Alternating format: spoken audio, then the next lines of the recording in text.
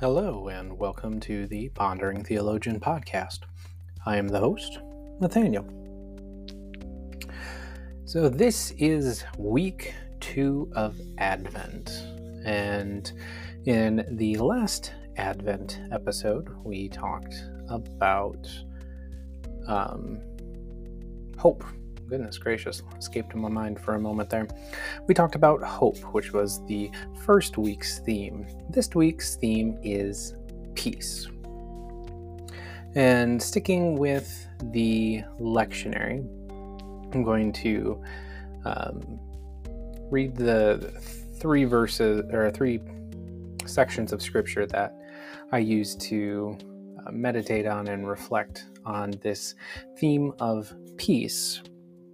And we'll dig into that here, into peace in a moment. But the scriptures are Isaiah chapter 40, verses 1 through 11, 2 Peter chapter 3, verses 8 through 15a, and Mark 1 through 8. So I will read those three scriptures now. Comfort, O comfort my people, says your God. Speak tenderly to Jerusalem and cry to her that she has served her term, that her penalty is paid, that she has received from the Lord's hand double for all her sins. A voice cries out, in the wilderness, prepare the way of the Lord. Make straight in the desert a highway for our God. Every valley shall be lifted up, every mountain and hill be made low, and uneven ground shall become level, and the rough places a plain. Then the glory of the Lord shall be revealed, and all people shall see it together, for the mouth of the Lord has spoken. A voice says, cry out. And I said, what shall I cry? The people are grass. Their constancy is like the flower of the field. The grass withers, the flower fades. When the breath of the Lord blows upon it, surely the people are grass. The grass withers, the flower fades, but the word of our God will stand forever. Get you up to a high mountain, O Zion, herald of good tidings. Lift up your voice with strength, O Jerusalem, herald of good tidings. Lift it up, do not fear. Say to the cities of Judah, here is your God. See, the Lord God comes with might, and his arm rules for him. His reward is with him, and his recompense before him. He will feed his flock like a shepherd. He will gather the lambs in his arms and carry them in his bosom, and gently lead the mother sheep. And now from 2 Peter. But do not ignore this one fact, beloved, that with the Lord 1 day is like 1,000 years, and 1,000 years are like 1 day. The Lord is not slow about his promise, as some think of slowness, but is patient with you, not wanting any to perish, but all to come to repentance. But the day of the Lord will come like a thief, and then the heavens will pass away with a loud noise, and the elements will be dissolved with fire, and the earth and everything that is done on it will be disclosed. Since all those things are to be dissolved in this way, what sort of persons ought you to be in leading those lives of holiness and godliness, waiting for and hastening the coming of the day of God, because of which the heavens will be set ablaze and dissolved, and the elements will melt with fire? But in accordance with his promise, we wait for new heavens and a new earth where righteousness is at home. Therefore, beloved, while you are waiting for these things, strive to be found by him at peace, without spot or blemish, and regard the patience of our Lord as salvation. So also our beloved brother Paul wrote to you according to the wisdom given him. And now from Mark. The gospel of the good news of Jesus Christ, the Son of God. As it is written in the prophet Isaiah, see, I am sending my messenger ahead of you, who will prepare your way. The voice of one crying out in the wilderness, prepare the way of the Lord, make his paths straight. John the Baptizer appeared in the wilderness, proclaiming a baptism of repentance for the forgiveness of sins. And people from the whole Judean countryside and all the people of Jerusalem were going out to him and were baptized by him in the river Jordan, confessing their sins. Now John was clothed with camel's hair, with a leather belt around his waist, and he ate locusts and wild honey. He proclaimed, "The one who is more powerful than I is coming after me. I am not worthy to stoop down and untie the thong of his sandals. I have baptized you with water, but he will baptize you with the Holy Spirit." So often when we come to Advent, if you're in a church that goes through the Advent calendar or focuses on Advent and Advent themes, as we go through these various weekly themes, I wonder if we miss an opportunity to get more from the beautiful reminders that this season brings. The first week of Advent brought with it the reminder of hope. Hope in what we believe has been, is, and will happen yet. We find hope in God, and we find hope that the triune God, through Jesus Christ, will return. Just as Jesus, the Christ, came into the chaos of this world thousands of years ago, we find hope in the return. Though Christmas does not always bring with it a season that instills hope, as much as it is a nostalgic cycle of Christmas songs, beautiful hymns, and a bustling festive time. The hope can be lost amidst Christmas movies and the rush for gifts. With this second week of Advent comes the reminder of peace. Peace on earth, goodwill to all. Peace to all humankind, peace incarnate in the one Jesus Christ. Peace brings with it some challenges in a lot of ways. I looked at a couple different dictionaries in preparing for this, and generally they all define peace as freedom from disturbance, or a state or period free from war and chaos. One of the challenges of this concept of peace is that it is something not always modeled well for us. The United States, where I live, for instance, has only had 15 or 17 years of peace from war since its founding. That gets smaller if you want to get really nitpicky, and not many of those were consecutive years. That is just war now. What about peace from the various levels of chaos in our lives from other sources? Economic peace, social peace, or political peace? If we think about most major topics that we find important, we will likely find that there is not a lot of long-standing peace that surrounds us on a large scale. And if we look a little smaller, we might find more peaceful times in our local communities, whether that be in our counties, townships, villages. However, I'm sure you can recall that one issue, or politician, or group that has been a source of aggravation for a bit of time.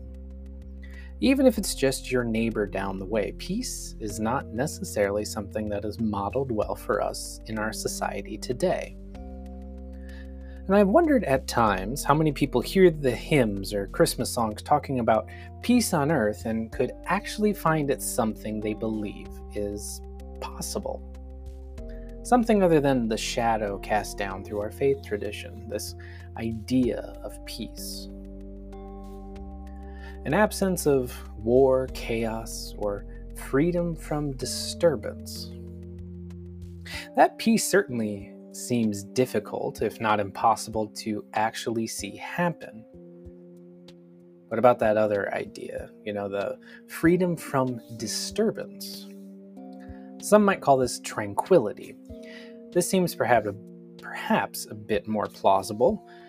I am sure there are a few moments that you can recall where you felt at peace in yourself. No stress, no interruptions, you just found yourself existing in a state of peace. But even this kind of peace gets spoiled at some point. A phone call, a text, an email, social media notification, newspaper, nightly news, someone just dropped by, child ran in. Lots of different things seem to interrupt our peaceful moments. And in different religions, especially in Asian religions, they spend a great deal of time teaching one to find inner peace. And even then, many come close to the end of their lives before they feel they can comprehend what peace means. And I'm sure that these first few moments of this episode do not help provide one with a framework for peace, if actually providing a reason to find oneself in an absence of peace. The point here is for us to start asking ourselves what peace actually is in our lives. I would like you, actually, to, in your mind, imagine what it would look like for you to have peace in your daily life. Is that finding yourself in a place of physical peace? You find yourself living in a land that's not at war? Has little of this chaos we all know? Is that peace and well-being? You know you're in a safe place. Your mental well-being is secured. Your spiritual well-being is grounded.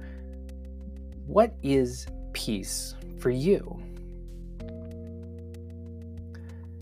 And the next question to begin to shift towards is, which of all the ways we could find peace is the most important? What is your peace pyramid, if you will? What is the hierarchy? Because not all peace is the same peace. Even in our definition, there is multiple parts, right? Peace from war, peace from chaos. I would like to suggest to us all that there is one peace more important than the rest, because it affects all the others on a massive scale, especially when many people prioritize this peace over another. In the reading from 2 Peter, we find an interesting statement. Peter writes, "Therefore, beloved, while you are waiting for these things, strive to be found by him at peace, without spot or blemish, and regard the patience of our Lord as salvation." Now, the Greek word here for peace is ironii, and it could be more translated as tranquility or at health, so related to those types of peace. What might Peter be talking about here? Let our Lord Jesus Christ find you at peace without spot or blemish. And if we dig into the Greek words used for spot and blemish, it is the meaning for them would be more akin to be blameless and be without any defects. Perhaps this gives us some clues to what Peter is alluding to. I'm fairly confident that what Peter is saying is not related to physical health. Else, I'm pretty much up a creek without a paddle. Being born with asthma and having psoriasis, I kind of natural selected out. I am confident that it has less to do, though, on the pressures of the world and more to do with our relationship with God. That inner peace, and specifically our disposition toward our Creator and our relationship with them. When we think of where our Jewish siblings were when they approached the first Christmas, many were unaware that Jesus was coming. They were not expecting either that he was going to be coming to bring them spiritual salvation. They were expecting salvation and peace to be brought through war, subsequently through death, and through ridding them of the occupying Roman Empire. They were mostly focused on searching for a peace that was based in this world. They were looking in a poor direction to find what God had promised them would happen. Their hope was misguided, and their peace was not to be found. For later on, when we get to Easter, spoiler, those who held hope that Jesus would not just flip the tables in the temple courtyard, but that of the whole Roman army, found themselves rather in despair. Because this Jesus guy could not be the Messiah, he just died. The peace they sought would not be a military peace. The peace that ought to come first in any search for peace is that in one's soul. Your soul needs to find peace between you and God, and in a faith that is secure in Jesus Christ and fed by the Holy Spirit. John the Baptist preached in preparing the way for the Messiah. He did not talk about overthrowing whatever political power was in control. He did speak out against the decisions of government leaders who were out of step with the Word of God. But the first priority of John was individuals being in alignment with God. That is where it all starts.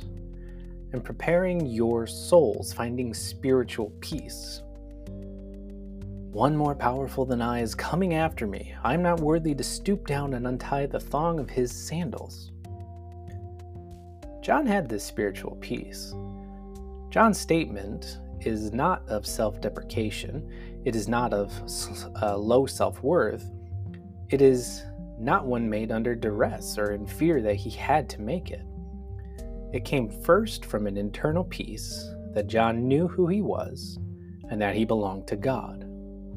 His soul, the foundation of his well-being, started in being in an upright relationship with God, one where he recognized God as the creator and provider for his very life.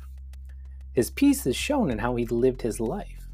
He relied on God for his survival in the world. He lived in the wilderness and found food, clothing, and shelter there. He was at peace with God up till he was murdered. The one who is more powerful than I is coming after me. The pyramid of peace, the one that has a domino effect on all the others, starts in the soul. It starts in your heart, your mind, wherever it is you have to come to terms with who you are and who you are in Jesus Christ. The reason we struggle to find peace in this world, whether in our time here in 2023 or over the last many thousands of years, is because collectively, we as a people struggle to stay secure in that spiritual peace. That peace is firstly found in being in a right relationship with God. And as we move more closely to Christmas every day, and we read and sing about all those angels talking to the shepherds, saying they come bearing peace and goodwill to all humankind, I believe that we need to step back and examine ourselves and ask, where is my peace? Is it secured in what this whole thing is about?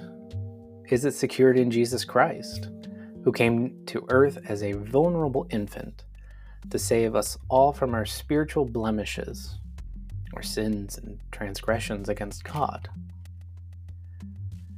I implore you all to examine these questions. Dear children of God, where is your peace found? What is the most important piece to you? Are you putting your hope in the correct place? If you are, you will work for and find this peace. It will not be easy at times. I have been in disagreement with God and mad at God myself a good number of times. When I finally worked through those moments, I can tell you the peace that I found afterwards was immensely joyful and worth the work to achieve. Christmas approaches, friends. Don't wait to examine where you find your peace. The one who is coming, we are not worthy to untie their sandals, but they are coming for each of you. Let Jesus find you at peace with your God. And as the prophet Isaiah says, the grass withers, the flower fades, but the word of the Lord stands forever. That is my favorite way to end a sermon when I preach, and it is a fitting end to this episode as we reflect on where our peace comes from. I would love to hear from you, love to hear your thoughts on this and any other topic that I've covered in the past or anything you'd like to hear in the future. What are your thoughts on peace, on the peace pyramid or hierarchy? Down in the show notes and episode description is all the contact for the podcast. You can reach out on social media, through email. If you're listening on Spotify, you can respond directly through a little question down in the episode notes. As always, I hope that you are doing well. Know that God loves you so very much. There's nothing that you or anyone else can do about that. We'll see you in the next episode.